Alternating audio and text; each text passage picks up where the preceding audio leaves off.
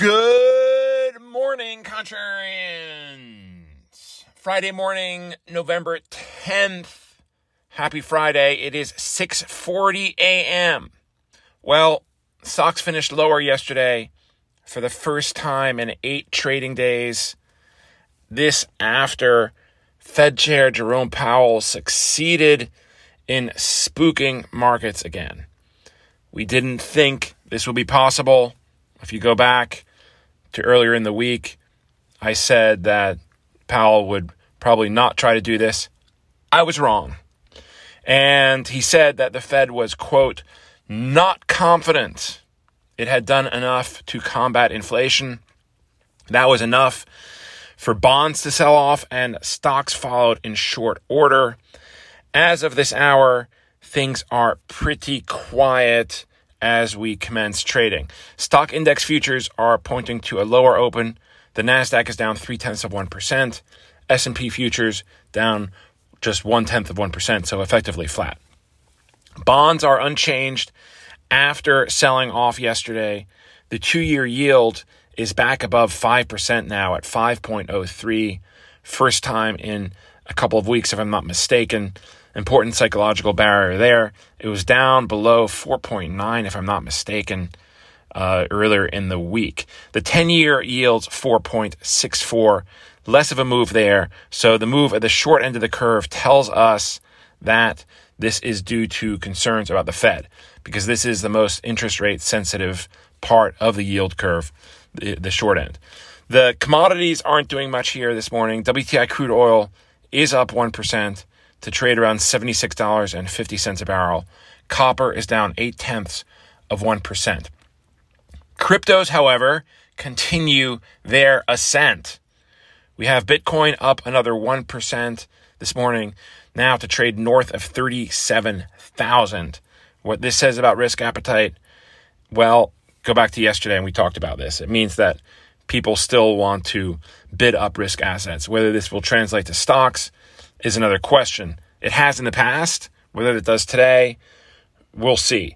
Not much going on today. Slow Friday here. The only thing worth mentioning is the University of Michigan's Consumer Sentiment Survey. That is out at 10 a.m. Economists expect a reading of 64. I don't know what these numbers mean. That is a tick higher than the 63.8 recorded last month. There's a whole bunch of stuff in this report that they survey, including inflation expectations and consumer expectations.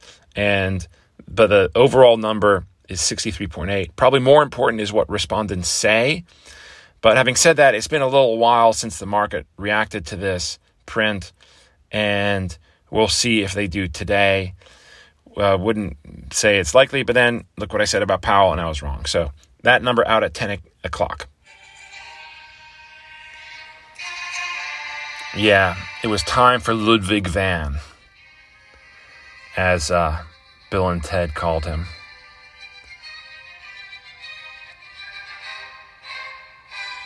Gotta love the drama here.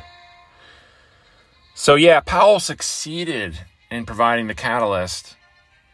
Unfortunately, it wasn't the one to move higher, but lower. And now, of course, fundamentally, nothing has really changed here in terms of the Fed outlook. He said last week that risks were balanced. And then yesterday he said the Fed might also have more work to do to combat inflation. Both of those things can be true at the same time. Risks can be balanced. That would kind of imply that the Fed might have to do more work. So there you go. But again, it was enough to spook markets, and at least bond markets. Now, if you look at Fed fund futures, these haven't really moved all that much on this. And there still very little chance is being given to another rate hike at any point. At the next FOMC meeting on December 13th, there's just a 9% probability. At least that's what's being priced in here in Fed fund futures. And the subsequent meeting, which is on January 31st, we're looking at 19%, 19. That is more than twice what it was a week ago, but still very low. I mean, 20%, less than 20%, a 1 in 5 chance. That's what traders are saying. And then further out, it gets murky, but they're basically still, most traders are still betting on a Fed cut, not until June, but there is that. It's worth pointing out that the longer term outlook is less reliable here. For the short term, the futures traders are usually pretty good. But for the longer term, it's less so. So that's what we got today. It could be a quiet day today. We'll see. Maybe there will be more fear that circulates around here about higher for longer. But we get more information next week. The inflation print is on Tuesday, the CPI. And that is going to be a big one. And that probably will be the next time that things move again. Well, significantly. We'll see. I mean, that's normally what you would think would happen, but you never know. Sometimes you get some ugly Friday selling, sometimes, but things are kind of quiet. We have, another big week of earnings next week along with inflation, and then the Thanksgiving holiday. So maybe not quite quiet yet. Maybe this is the last big move here, but we are gearing up into year end. So there's also that. That's all I got here for you today, this Friday. I will shut up and leave it there. Have a great weekend. Look forward to speaking to you back here again on Monday morning. See you then. Bye.